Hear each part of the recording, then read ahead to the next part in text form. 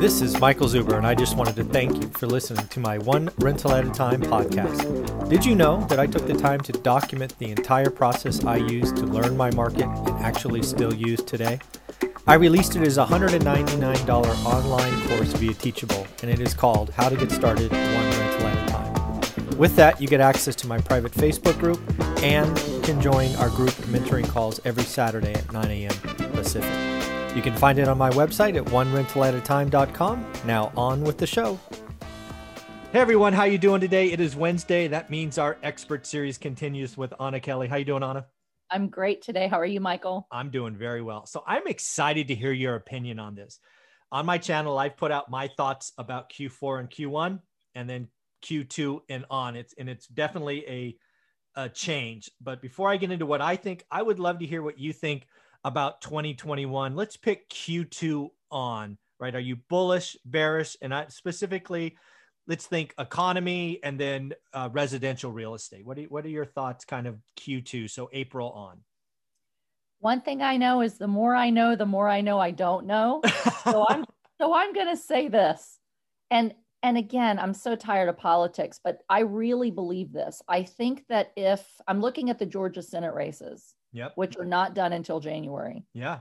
And I think that if the Republicans maintain the Senate and the Democrats have the House and the presidency, it's going to be fairly stable. And we're not going to see a lot of major up or major down. It's just, slowly digging out of the recession that we're in. Okay.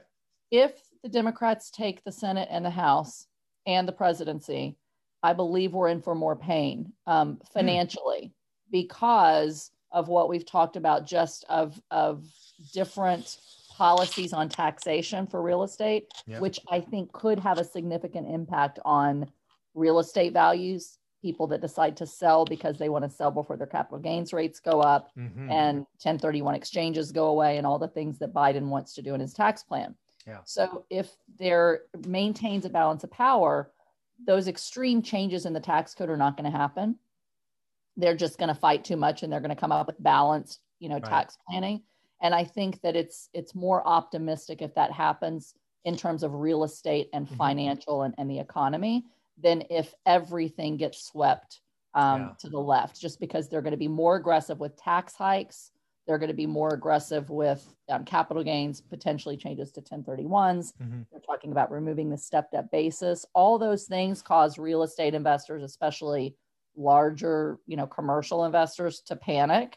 Yeah. And if that happens, I think you're going to see a lot of supply in 2021 because people are wanting to hope that they can get out before the tax legislation actually changes. Yeah. That'll mean values come down because there's suddenly a lot of supply. Now, initially, there might be a lot of demand for that, so they could stay, fairly stable. But over time, when supply starts to outpace demand and there's some nerves there, in purchasing, then, that could have some softening in prices eventually. So, yeah. So let's talk about it. Let's talk about the blue wave first, because that's kind of a shorter conversation. I think you're right. If the blue wave, and that means they take both seats in the Senate, get a 50-50, and then VP is a tiebreaker. Yeah. So there's going to be basically real estate penalties, i.e. some of the goodies taken away.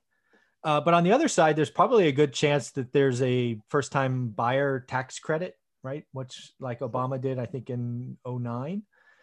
Probably decent size, probably 15K versus the first time was 8K. I think that's going to come in and just do what it did last time. It kind of pulls forward demand and people jump in, and we're going to have rates still probably below 3%. Right. I mean, if that happens, it'll help residential, right? The big boys, as you talked about. Yeah. Single family, right? Yes. Yeah.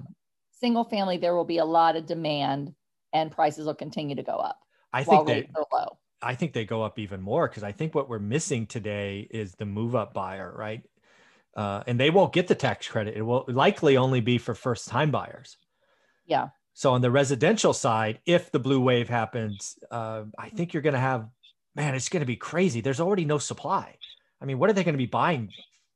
Pretend homes? I mean, it could be crazy. Yeah. Yeah. And again, like we talk about, big cities a little different than suburbs, very, very regionalized. But yeah, I agree with you. And there's there's other things too, though, like if taxes keep going up or insurance rates start going up, and when you start wanting to protect from different, climate events and, reimburse some of the lost revenue due to COVID in these areas, when taxes and insurance go up, prices actually come down. So it'll be interesting. And that's why I say there's so many dynamics that impact housing values that it's hard to really say, oh, I think this is exactly what's going to happen. I mean, I think prices probably stay up longer than what we thought for sure 6 months ago when the pandemic hit. Yeah, I think so. But, and eventually there will be, some softening. So question is for how long, I agree. And that'll be our conversation in episode number 3 of the residential. I think that warrants a bigger discussion. Yeah. But staying on this theme now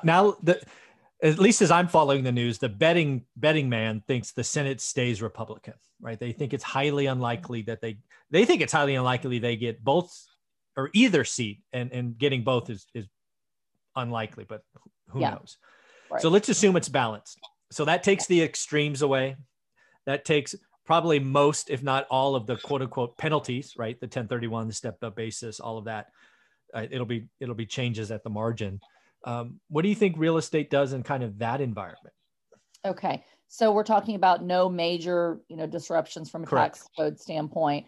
I still think that clearly we're in a recession, and we haven't quite seen, and this is part of the unknown, we haven't quite seen the full fallout of shutdowns. So agree. One question is, what happens with this next wave of shutdowns? We're already seeing states again and schools having temporary shutdowns or clawbacks. Don't have anyone at your home at Thanksgiving with or without a mask. No alcohol sales, restaurants shut down again for Thanksgiving. Yeah. We're starting to see it. Okay. And there's another wave in certain areas of the pandemic. And so the question becomes, how bad and how long are the next wave of shutdowns? So clearly we're in for still some more pain. We have the optimism of a vaccine, depending on who takes it, how many people want to get it, et cetera, if it's forced or not.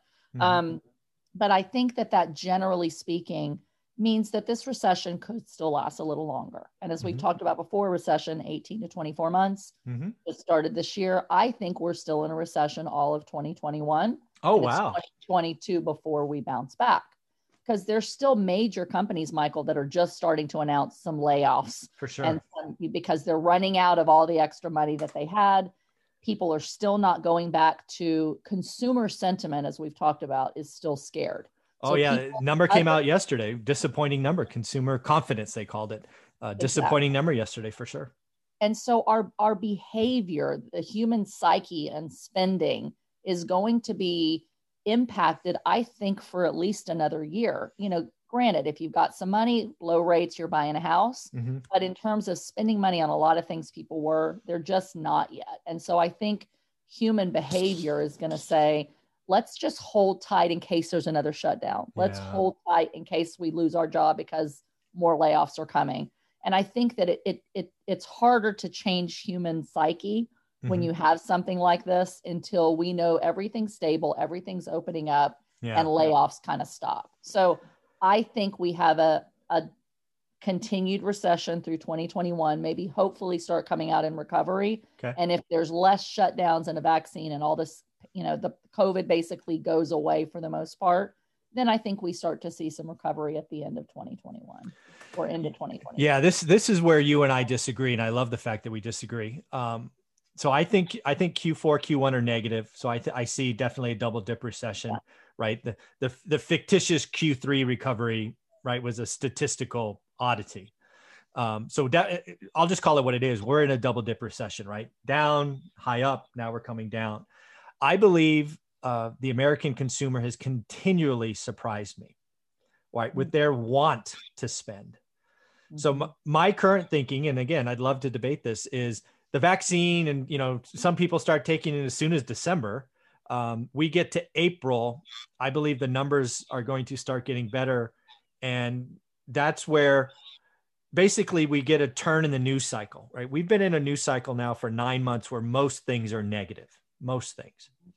I believe it starts to pivot in April and most things become positive, right? Better than, right? Because we're coming off Q4, off Q1 into Q2.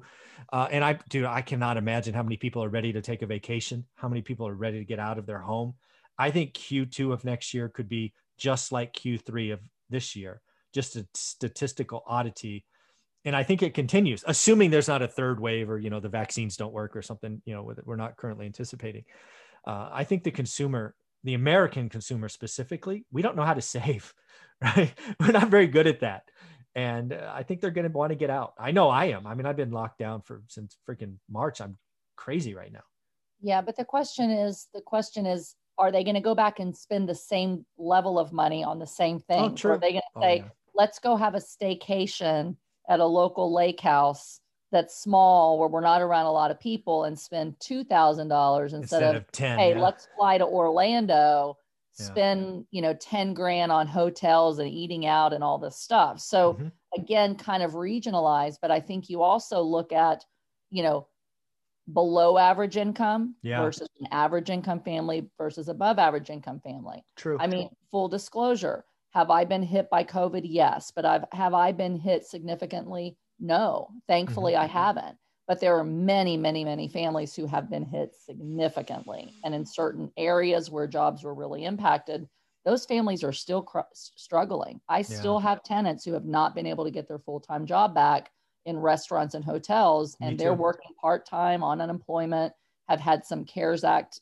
applications for rental assistance. So your average American, I think, has been hit harder than you and I have, and aren't going to go back to the same spending level. So, that's part of the question, is that inequality of income. How hard have you been hit? If you haven't been hit super, super hard, you're still out there spending.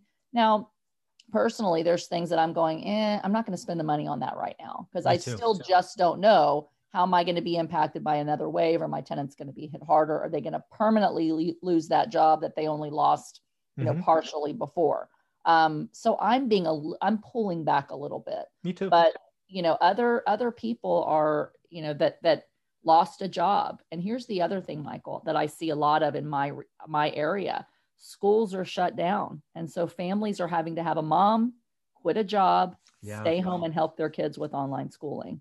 And I've seen it over and over again, in Pennsylvania, or a dad quits a job and stays home to help with the kids, or they both cut back. And so incomes, even if you haven't been laid off, the fact that so many kids are having to school online means a parent is having to give up income in order to just live like they did before the pandemic. So again, the question is, how long does that last? Yeah. I think there's a lot of school unions, teachers unions, that are saying, we do not want to be in the classroom.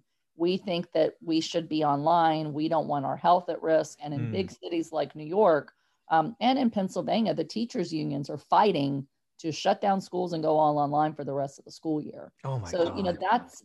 That's through the end of May. That's true. And we're seeing it happen in those cities. So those are just the kind of things that I'm seeing that are making me go, until everybody feels safe from this pandemic and everybody's back in school, mom and dad can go back to work. I think there's just going to be pain a little bit longer than maybe what you see. Yeah, no, that's why I love having these conversations. And again, I might be right on the turn in the news cycle. It just may be a shorter, or a less steep positive curve. But you're right about the, parents staying home. That's one of the reasons the unemployment rate statistically looks low, is because you've now removed almost 1 million people from the workforce, right? Which just lowers the denominator. Exactly. Yeah. So it's pretty crazy. So would you say, just in a nutshell, I guess you're bearish on 2021 if you're calling a recession for the year? I don't think it's going to get worse than it is today. I hope not. Okay. But I think we're probably going to be about like what we are now. A slow slog until we start to see people spending again to the level that, kids going back to school is a big one. Yeah, I agree. So kids going back to school, parents being able to go back to their jobs and have the same level of income that they did. Yeah. Once they feel like, okay, things are opened up, we're back to work, kids are back to school, then I think people start to say, okay, now we can spend a little bit take more. Maybe we take a summer vacation and take a breather. Okay. And then maybe by next fall, Christmas time, they're like, okay, everything's okay. Been okay for 6 months. Yeah. We can start living again. Cool. You know, I think that we're probably kind of status quo for another 9 months to a year is my guess. So you're bullish 2022.